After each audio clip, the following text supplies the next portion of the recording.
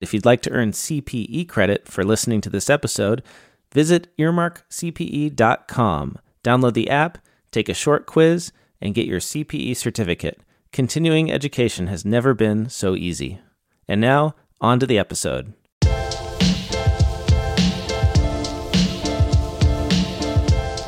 Welcome to Crypto with Accountants, powered by Bitwave, where we talk with technologists and crypto enthusiasts as we discuss current events in economy, politics, technology, and digital assets with thought leaders from around the world. Today we have a great friend of Bitwave and someone who has an immense wealth of knowledge in the Web3 accounting profession, Emily Cheshire. Emily is a leader of Aprio Cloud's blockchain and cryptocurrency team, providing outsourced accounting, technology solutions, and blockchain consulting to CEOs and CFOs. Emily, thank you so much for being here. It's always a privilege to speak with you. Also, Emily is part of our Bitwave Partner Advisory Council, so the amount of knowledge she brings to the community at large, as well as Bitwave, has been so appreciative. And again, thank you so much for being here. Thank you. Thanks for having me. So, Emily, thanks for coming on. It's always a delight to get to chat with you. So, I think where I'd love to start would just we always like to start with people's sojourn into crypto as kind of day one. Could you tell us what got you interested? I mean, was it you were at Aprio and you sneezed at the wrong time and ended up having a bunch of these clients, or was it more a more deliberate entry into crypto? A bit of both, I would just say. So I completely agree. I feel like everybody kind of stumbles in their own unique way, and it's definitely one of the most fascinating things. I always ask the same. So I've always been I was the kid who was obsessed with money, right? And I mean Monopoly was my favorite game, and I everyone's ass, and I was age 6, and I just loved it, and so I've always been really interested in it, personally. So when I first started hearing about Bitcoin, this magic internet money, I just thought it was the coolest thing. It was basically Monopoly Money 2.0. So Monopoly Money 2.0 that you can actually make money on for real. I just thought it was the most coolest thing. And was that also how you got into accounting in general? You just loved that entire aspect of money and how it all works and how it flows? Pretty much. I mean, I was the young kid that was I want to make as much money as possible. What can I do? I need a business. And I was I have no idea what business I'm going to start. So I might as well learn how to run a business. So I'll become an accountant. And then I realized I just love working with everybody else's businesses. So here I am. So to your point, that was kind of that combination. And then, on the personal side, when Bitcoin first came in, that was really cool. And then you start hearing about Ethereum, and then it could suddenly start doing all these really cool things. And, I really got interested in probably sort of 2017, 2018. And then things started going a bit crazy, and it was just so much hype, and this industry's bonkers, and that's why I love it. And then kind of on the professional front, I mean, here at Aprio, we've been working with kind of crypto clients for a decade now. So really, really long time in the grand scheme of crypto itself. And a lot of that work was centered around kind of the audit side, the tax side. And, on the outsourcing side, we had a few clients and it was starting to grow. And, I kind of could see where the industry is going. And, today, it's very kind of crypto native. Everyone's still in their development phase. Everyone's working with each other. But, even now you're seeing people like Shopify and they're building in there was a big Stripe, the big Stripe announcement yesterday of native USDC integration to Stripe. I mean, if that's not an indicator of things of movement in the industry, I don't know what is. Yeah, exactly. It's huge.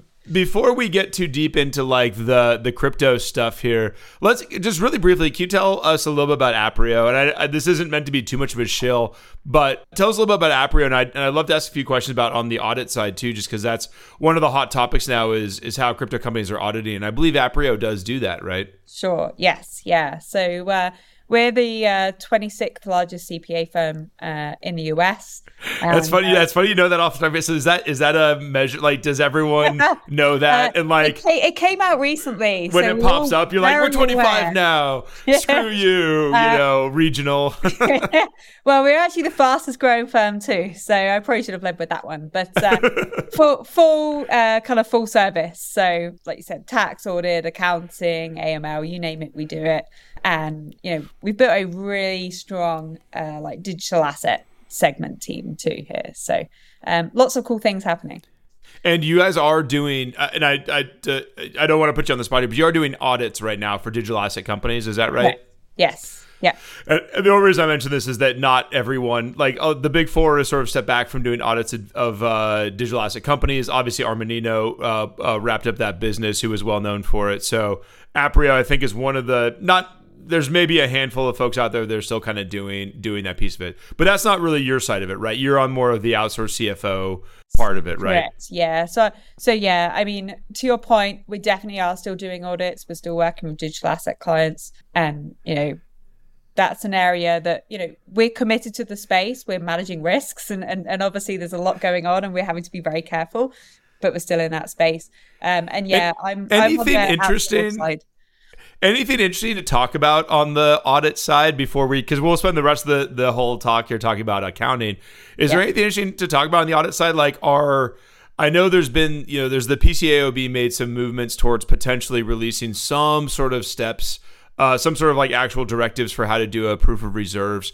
Anything interesting on that you guys are seeing? Any interesting requests? Is it still a fun place to be, or is it just all nerves right now? I will say we're still recovering from all the companies pulling out. We're still having to be really, really careful on that front too.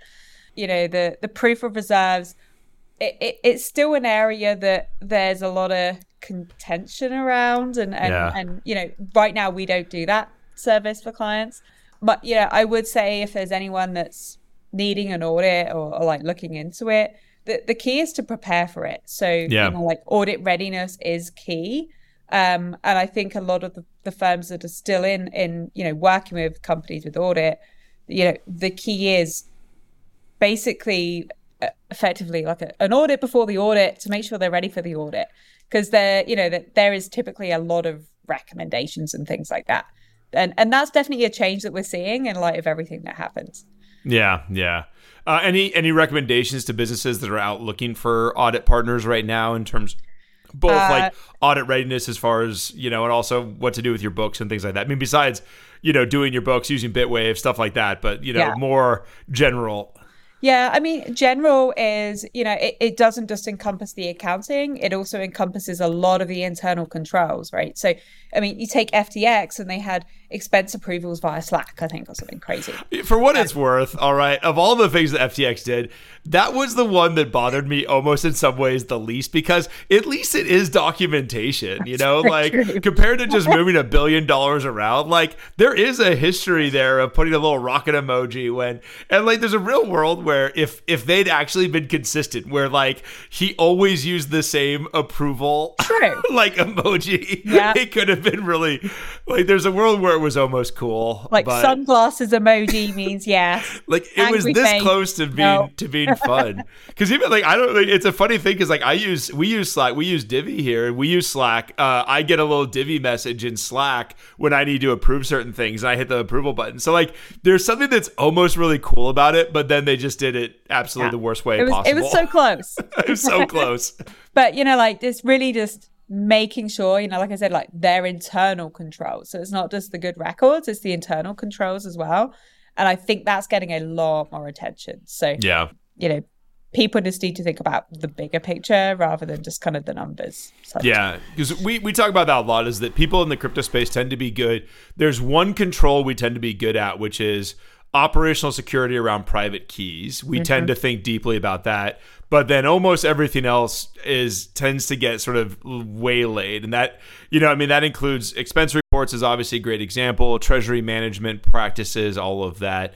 What do you think is like the best advice to someone as they're embarking on a control journey? I know this isn't exactly your specialty, so we're kind of like taking you out on a limb here. But I've dabbled, but by no means the expert. I mean, so for a start, I would really just say it. Kind of like everything, it's much easier to get things in place from the start while you're small than once you've got this massive juggernaut and you're trying to put all this stuff in.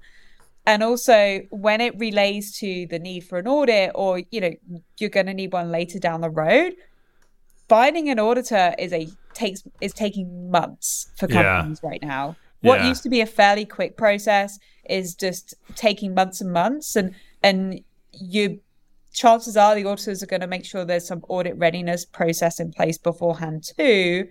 So it's really you've got the processes, you've got the audit readiness, and then the audit. So it's like a step-by-step process. So, really just planning ahead and just making sure, because, the second you need an audit, I mean, we've seen companies that have said they urgently need an audit to close on a deal or to get investment. Good luck. It's just not going to happen like that. No. Well, and Emily, you and I were just in Austin for Consensus and the Enterprise Digital Asset Summit, the Bitwaves big conference. And I was talking to someone who had been in onboarding, what do they call it? Compliance, like getting through the compliance and the onboarding review of an audit firm for going on 5 to 6 months. This was a crypto native company. And I think that's become a bit of the norm here. One question I love, and this is off the limb for you a little bit, so feel free to not answer any of these. I think audit readiness tends to be, any sort of readiness tends to be a 4-letter word where people are like, oh no, this is just the big four trying to milk me for money. I'm not doing readiness. But I tend to think when it comes to crypto, audit readiness actually, if you're doing it right, you can turn it into a way to actually save money on the other side. So I often tell the story of one of our first bigger clients that was doing an audit with the Big Four. And we showed up to one of these meetings, and this was like it was like the audit kickoff meeting. And so they brought their team, they brought us, and then the Big Four brought their team. And I swear to God to this day that the cost of that meeting from the Big Four side was more than our entire license with this client. I mean, because they brought something between 50 and 60 people from the auditor, the Big Four side.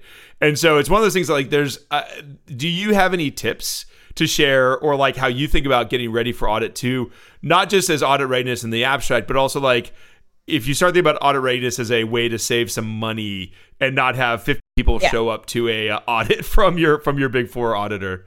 Yeah, I mean, a lot of the viewpoint is really about kind of switching your view, because really the audit readiness is just kind of, it's basically a check to make sure, is everything in order? Is everything in a good spot?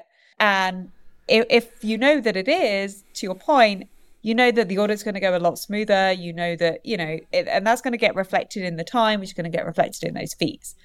But not only do you have, that kind of peace of mind, but equally, frequently what can come out of the audit readiness process is kind of recommendations that can actually lead to, like, improved operational efficiencies, or to, make sure that you've got processes in place now so that when you do need certain things like a funding round and stuff like that later, you're already prepared. So there is kind of a potential to see like an ROI from an investment point of view, but there's also an ROI in terms of, like the operational side too, that, to your point, can get overlooked when you're just looking at time and cost, right? Those are the things that you see. So there's some other points to it too. The auditors just want to see that you're thinking about a lot of this stuff too. When it comes to a lot of the control stuff, they want to see that you just actually have put some brain cycles into it at the end of the day as you get into it. Sorry, Raphael, go ahead, bud. No, I was just saying I appreciate what Emily, in previous discussions that I've heard her talk about, driving home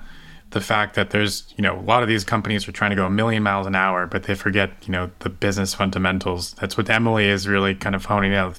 To be prepared for that stuff, you have to start with a good foundation and just focus on the business fundamentals first.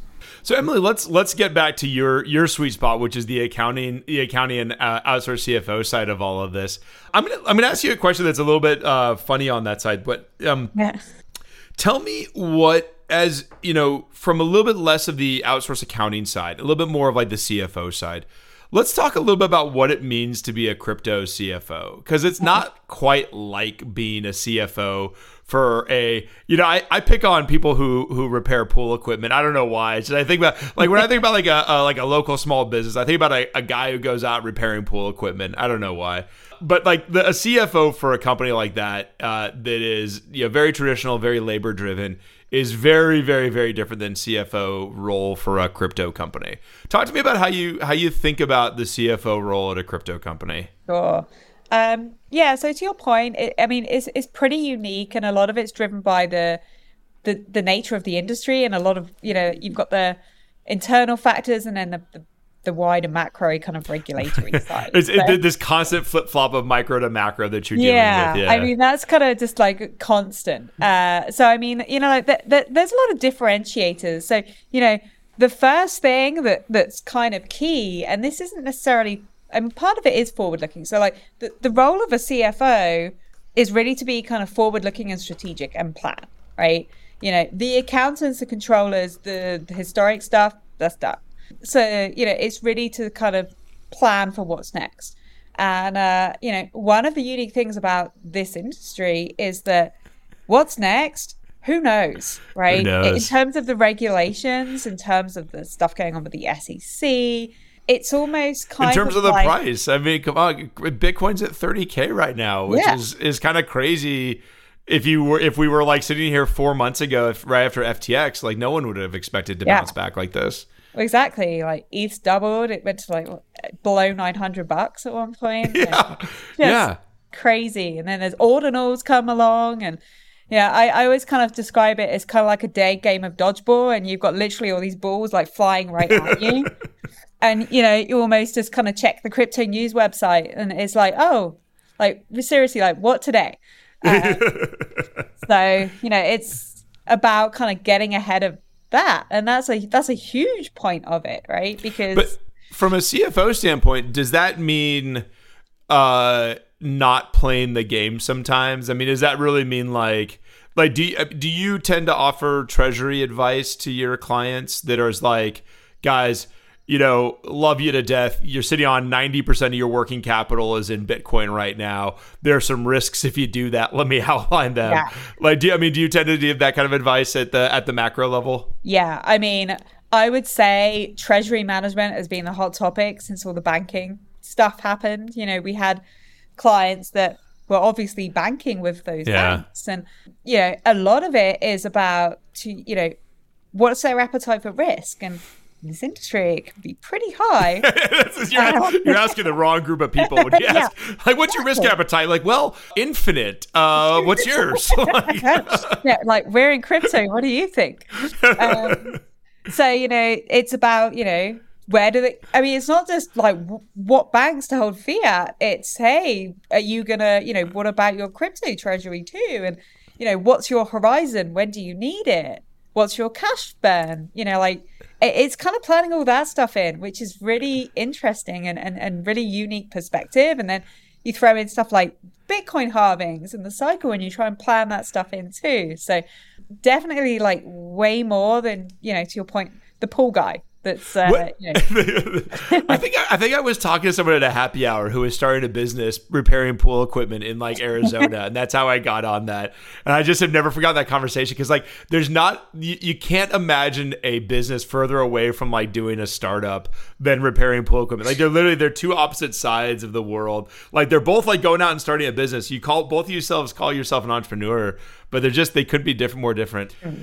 Okay, so let me. I do want to do one really quick layover here on banking, which is, what are you telling your clients right now around banks? Do you have banks that are crypto friendly? I'll start just to give a brief example of the landmine that is crypto banking. We've banked with FRB forever, and I love and this is a whole different podcast I'll have to do, is like just crying, and I'll bring a glass of wine and cry into it because I'm so sad about the unwind of FRB, because I loved my banker there. We got beers. He's just the best human being alive. And it like honestly kills me, this idea that a bank like that can't exist, like a real relationship driven bank. And so, but all of this is a precursor to say that we had applied for an account at JP Morgan and actually gotten turned down because it was either they weren't touching crypto or they weren't touching high tech, and they got me anyway. So like jokes on you guys. But what are you seeing from that side in terms of what banks will actually work with crypto companies? What's the vetting process there looking like? Any advice to offer? Yeah, I mean, we have been going through a huge process because, you know, the go-to banks were the banks that everyone had that they don't have anymore. But, you know, typically, and we've got a treasury management team here at Aprio, and I've been working with them in this area too. And, you know, to your point, a lot of the large national banks, they just don't want to touch any crypto companies. They just look at it from a, you know, the revenue that they get, I mean, compared to their whole portfolio, it's a drop in the ocean. Right. And then compared to the risk that they're potentially taking on. Yeah. So, you know, you basically, most cases, unless you've already got an existing relationship there, or somehow you magically get in, you're not looking national, you're looking regional. I will say there is quite a few, if you know, and you touched on like the relationship point of view, there's quite a few kind of community banks, which again kind of carries a slightly higher risk. Yeah. As we are seeing right now. Yeah, exactly. And it's really, you're going down to the like regional and if not community kind of banking level to kind of get banking. So, you know, we used to say to clients, you know, this is a risky industry, and a bank could turn around at any point and just say, hey, we actually just don't even if they accept you once, they can still boot you later. Yeah. So we used to say, you know, you want to try and work with, you know, have a primary one, but have like work with 3, have a backup. I don't know if that's enough right now. So, you know, we've been building a lot of relationships, but again, it's with the smaller banks. Yeah. We ended up going with, I think at this point we're now still with FRB, so I guess JP Morgan, and then we ended up doing a deal with BMO, and I think we had an existing relationship there, so that and then we also are working on Fidelity, Franklin Templeton, I think is the two that we've been working on. So I mean, I don't say that I'm not trying to share the banks around. Like it's honestly, it's very hard for crypto companies to get banked right now. So, you know, when you find banks that'll help you share wide. Yeah. I mean, we've built a list of about 10 right now that we've kind of directly spoken to. And a lot of them are still, you know, please speak to us first and we'll check. Right. Yeah, we'll check. Yeah. It's still like that, even for the smaller ones. So let's get back to other CFO stuff. So before we deep dive into the accounting side, so other CFO stuff that you touched on briefly, which is like cash flow forecast and burn rate and runway and all that kind of stuff. If you are working with a client who insists in keeping their money in crypto, I assume you guys are using kind of models that would approach a Forex. You know, if you're sitting on $1 million in euros, you know, are you guys actually actively doing best worst case Monte Carlo simulations and FP&A like that? I mean, how do you sort of approach that type of thing? Yeah, I mean, it's all kind of, to your point, custom, because you've got the volatility of crypto built in, and you know, like it's a case about modeling. You know, do we think it's going to go up, down, and what happens? What does that mean? What does that do to your runway? How does that all impact everything? And and the models, you know, like normal, you know, like if you take a normal kind of forecast, and you might say, oh, well, revenue, you know, if that changes 5% or 10%, but no, we're going what about 100% swings in all? Yeah. And then do you, as you're tracking to those models, do you discover interesting things, or is it all just sort of feel like chaos theory at the end of the day? See, it feels like chaos theory. However, it still feels like chaos theory. However, it's just that it's real. Yeah. So just without the dinosaurs. Yeah, exactly. It's just crazy. And a lot of it is really just to gear around, like the core conversations are like, there's still so many that are pre-revenue, but they've got quite large investments. So they're kind of sitting on, quite a lot of capital. So it's about like monitoring runway and how quickly you're going to get to, revenue generating, and what's the revenue strategy? What's your customer acquisition strategy? And that's where it gets really cool. And then the models are going to help kind of derive those sort of decisions and directions. I want to come back to that in 1 second, but on the last thing on forecasting and models here, do you have any clients that are doing any sort of hedging at this point? So they're sitting on $1 million of ETH and they want to leave it in there, but they buy some options just to sort of balance it out. Like, is that a strategy people are bringing or not really? I tell you what, I actually haven't seen that much. I would imagine you're probably going to see that more on kind of like the fund side. Whereas I typically work and we typically work with a lot of like corporations, so like Web3 developers, that kind of thing. And, a lot of them are typically holding in like BTC, and that's kind of like long term, or ETH, right? They're not holding crazy. Yeah, long tail coins. Yeah. So let's get back to I do actually want to do a little brief stopover here we're doing a lot of brief stopovers. This is super interesting because we don't often have this discussion of like from the CFO side, and I really am enjoying this. When you are thinking about customer acquisition and stuff like that, how have you been thinking about the TAM for the crypto market? Like, I know this is a really specific question, but like, do you tend to say, okay, well, company that's making NFTs, everyone in the world uses sneakers, so everyone in the world is your potential TAM, is part of your TAM here? Or do you use some other sort of like saying like, well, we think we're, you guys have 50% of the market, so we're going to call the market this side. How do you start to actually think about like the TAM for your customers when you're either doing forecasts or revenue or customer acquisition? Yeah. Well, I will say by the time we typically are working with a client, they're normally not, like in their kind of back room, kind of really early startup. They've got funding. So by the time we work with them, they typically know that, or high level, they say like, this is the market, this is who we're targeting. And then from there, a lot of the time it's well, how do we get to them, and what's the revenue? What is the size of that market? Right. But, one of the things I will say that we struggle with is, and I'm sure you've seen it, we see it all the time, is we were building this project and that's where we raised the funds. But actually now there's this new shiny penny and we're going to scrap this and go do this. Yeah. It's an interesting market in terms of like builders with high velocity of maybe like high ADD propensity is maybe a good way to say it. And that then causes other issues too, because that also causes issues with your banking. There's other knock-on effects of that. Like one of the people that we know that did this moved from doing kind of DeFi work to doing more of a easy to access hedging strategy.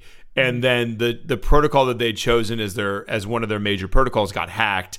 And so basically it's because of their pivot, they then ended up like losing a lot of the money, and that sort of ended up being a pretty bad day for their business, I think is a way to say it.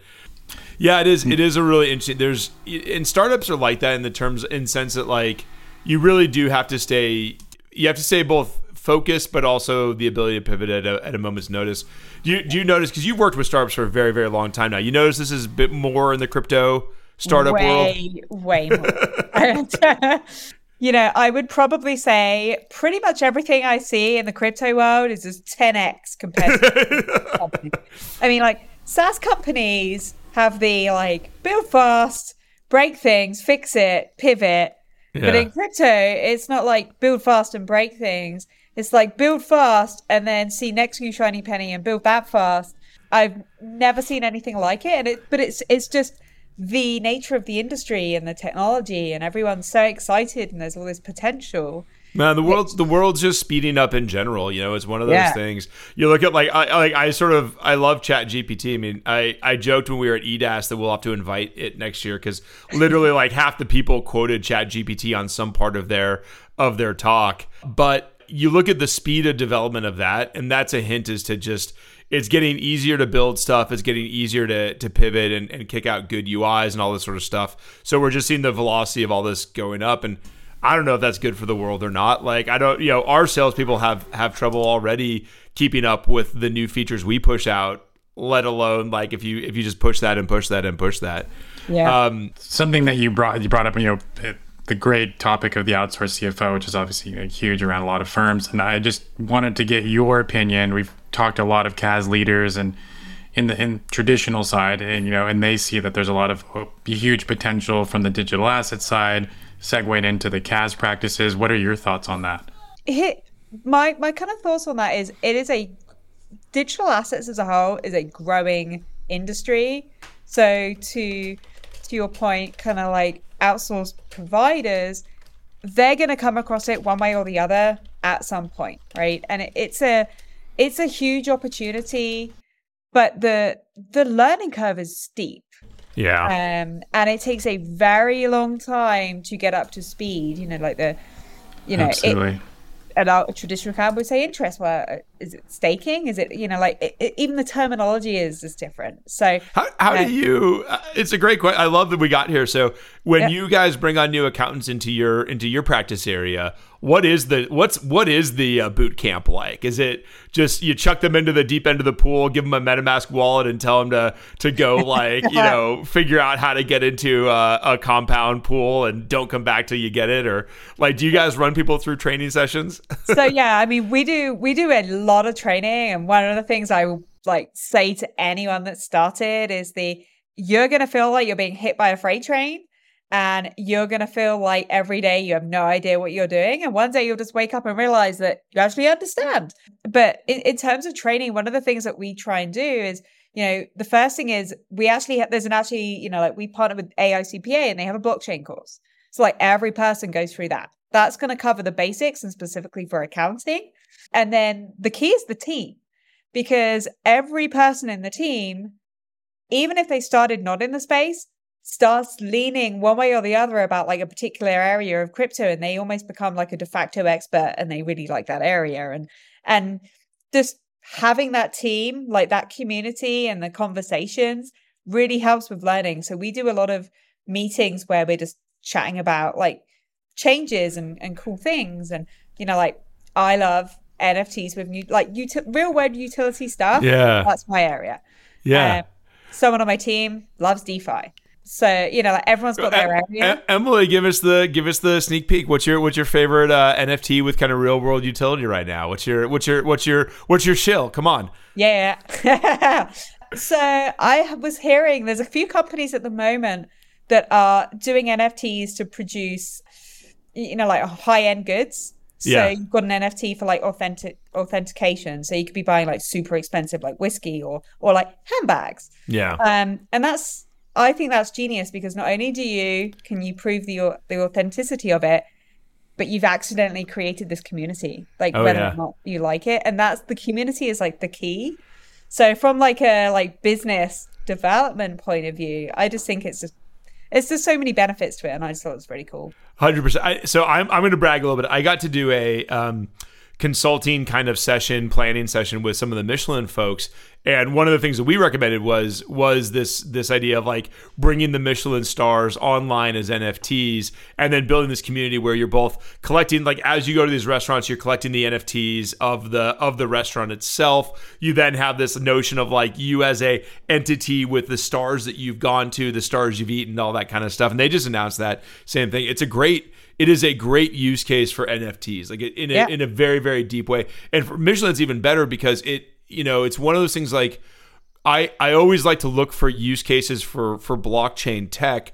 And it's actually a really, really good one, because if you think about the various different types of POS systems that all of the different Michelin restaurants, there's 1,000 Michelin restaurants in the world, they're using Stripe or Clover or their homegrown POS or, some weird, 10-year-old thing. the ability to bring all that together and make it kind of generally usable, and then be able to publish stuff on the blockchain, all that. It's a great use case for blockchain as an abstraction layer from any one of these guys having to build the tech themselves entirely. So I love the Michelin use case. And I love the Gary Vee use case, which is another one that sort of sneaks towards what you're talking about, which is the restaurant he opened in New York that was kind of a country club for crypto people. Yeah. Yeah. He is doing some super cool stuff in the space, like his conference NFT tickets, and he was one of the first, I think, to like pioneer that stuff. So yeah. I was gonna say conference tickets. Conference tickets. Yeah. Conference tickets, concert tickets. We still haven't seen that fully come out yet, I don't think. Like, we've seen people playing around the edges with it, but I don't think we've yet fully seen it happen here. It's the nice to have that's supplemented on the side. It's not the primary area. So I love this. Anyone that's in that space. yeah, us too. Like, absolutely. But I love this idea of as you're building up a practice area, basically brown bags or whatever you want to call it, like little informal learning sessions to get together and talk about the stuff you're seeing. Because again, this industry moves so incredibly fast that it is. Gosh, we should even start doing something like Bitwave should start doing something like this. Where we just get all of our partners together to talk about the crazy things that we're all seeing and chit chat. A brown bag like that. Super interesting. So let's in the last like 5 or 10 minutes here, let's sort of step even one step deeper. So we've been super high level around CFO role for a crypto company, and talked about the FP&A aspects, all that kind of stuff. Let's talk a little bit about the controller role. So, you as a controller at a company, which I think is sort of part of the outsource role. What do you think about your function there? What do you think about your roles and responsibilities as controller? Yeah. So, I mean, you've got the standard practices. We kind of just say that, you've got all the fiat stuff. You've still got all the standard stuff that you need to make sure, right? You need to make sure all your payables are getting paid, all the employees are getting right. You've got to make sure that's all right. You've got to make sure it's in the records. When it comes to digital assets, you've got the added level of complexity there. So there is a huge amount of, the accounting for it, we all know, is really, really complex. And using a tool makes it 1,000 times easier, but it is still difficult. There is still a huge manual component of it. So really, the controller's job is really to, know those figures inside and out, and know the business process inside and out, to identify those that impact. And that impact, especially on the digital asset side, is far, like, the magnitude and the effects of it is much higher than a standard company, because every transaction can have a capital gains impact. Right. And you code one thing wrong, and we picked this up immediately, but you just code one thing wrong and it created a $3 million gain. Yep. You imagine if you don't pick that up, right? Like, that's a terrifying tax bill. So, just knowing the impact and knowing the treatment, and more importantly, being able to spot it, is key. And a lot of it's around kind of like processes. So we have a lot of controls where we'll start, reviewing, do the quantities tie to like what's on chain? So we don't want to just get reliance on the report. So we just go and check on chain. And it's very similar to like, fiat. Does the bank match the the bank statement? Yep, yeah, exactly. Yeah. Just so much more complicated. Just unnecessarily. Do you tend to give your clients advice on what exchanges to use, or what exchanges maybe to avoid, or how to think about exchanges in the abstract to make your life a little bit easier? Or do you not have a lot of luck asking clients to make your life easier? Yeah, I typically go with the tactic of, we're going to advise you on, some exchanges are great, some have really good reporting, and it's the same with blockchains, it's the same with like the scanning tools.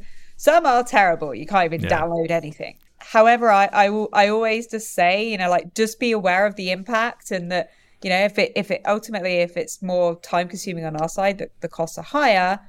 But it's do what makes the most sense operationally for your company, and we'll figure it out. Making sure they're aware of all of the kind of facts before making that decision. I mean, typically by the time they work with us, they're doing 50 million things in 50 different places. So we just have to figure it out. But, going forward, it's always about kind of recommending best practices. Any best practice that you tend to recommend for, we call it wallet hygiene, this idea of either segregating your wallets, but then also from your perspective, it's making sure you're getting all the wallets. Do you have a meeting that you regularly do with the CTOs to get new wallets? Like, do you have a best practice for how you do this, or do you just every time you talk to them, ask them the question or remind them? Like, what's your best practice around making sure you have all the wallets? So a lot of it, the key is just during that onboarding period with a client. So we will do a really deep review of all their wallets, and we'll ask for all their wallets. We'll check and sort of double check that they've got them all. They will say yes most of the time. They haven't got the wallets. During the catch up and just during the day-to-day accounting, we see addresses that you don't know. You see transfers. Right. Now, it's not typically, that might pick up 80% of the unknown wallets, but not always. Right. And, sometimes you'll figure it out because something's come out of the exchange and you have no idea where it's went. Yeah.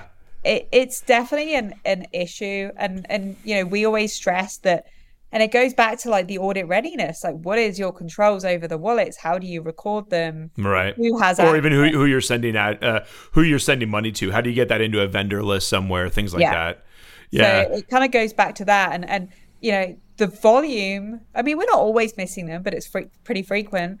It kind of is an indication of kind of what's that process, and sometimes you're a startup, and that's just the nature of startups, right? Yeah. So it is what it is. But as they grow and mature, the conversation changes around to like, how can they prevent that? Last question I'll ask, and then we can call it. Do you tend to, do all of your clients follow kind of full US GAAP? Do you have like a GAAP light that maybe you don't do impairment or things like that? And then when do you make decisions to roll someone from kind of GAAP light up to a full GAAP with impairment and principal market analysis and documenting everything, all that kind of stuff? How do you guys make that decision? Sure. Yeah. So you say GAAP light, we say GAAP-ish. GAAP-ish. So I would say, most clients from a cost benefit analysis point of view are going to be in the GAAP light, GAAP-ish. Really, the trigger to move to full GAAP is either they've got investors and they're going to need it, or they're going to want an audit for some form or another. So, it's really the further in advance we know that, the better it is, because you've got the memos, there's a lot of review, there's a lot of, because the regulations aren't set in stone, there's a lot of decisions that need to be kind of made properly. So most companies don't really want to go there because they know it's going to cost a lot. Yeah. So it's all it's a cost benefit analysis based on, it's not, and benefit's probably not the right word. It's a cost analysis versus a demand that someone's making and when you're ready for it. Well, Emily, as always, I just love talking to you. This is so much fun. This was really interesting, starting at the top and just working our way down to GAAP-ish here. Share with our listeners how people get a hold of you, how they get a hold of Aprio, all that kind of stuff. Yeah. So I'm on Telegram, LinkedIn, Twitter. So if you just type in Emily Cheshire, you'll find me. If you throw me into Google, my name into Google, you'll find me on the Aprio website, and there's a direct link so you can contact me there too. So always happy to reach out to companies or just builders in the space, because as you can tell, just love chatting to anyone in this space. So feel free to hit me up. Absolutely. And of course, you can find Bitwave at bitwave.io. We are going to be in BTC Miami. So, Emily, you going to be down in Miami? I'm not. I've attended quite a few conferences, but Aprio is going to be there. Yeah. Dude, already this year, I swear, I've been on the road I've been in hotel rooms already a month this year. And I hate staying in hotel rooms. I know. My kids are going to start forgetting who my name is. So, yeah. No, the Aprio's going. There's a few of my colleagues that are going. So if anyone's coming, we'd definitely be happy to kind of have a chat and say hi. Yeah, same with us. So feel free to reach out, info@bitwave.io, or visit us at bitwave.io. Emily, thank you so much. Absolutely a pleasure. Thank you so much. Brilliant as always, every Emily. time. It's always good. All right, everyone. Thank you so much for tuning in.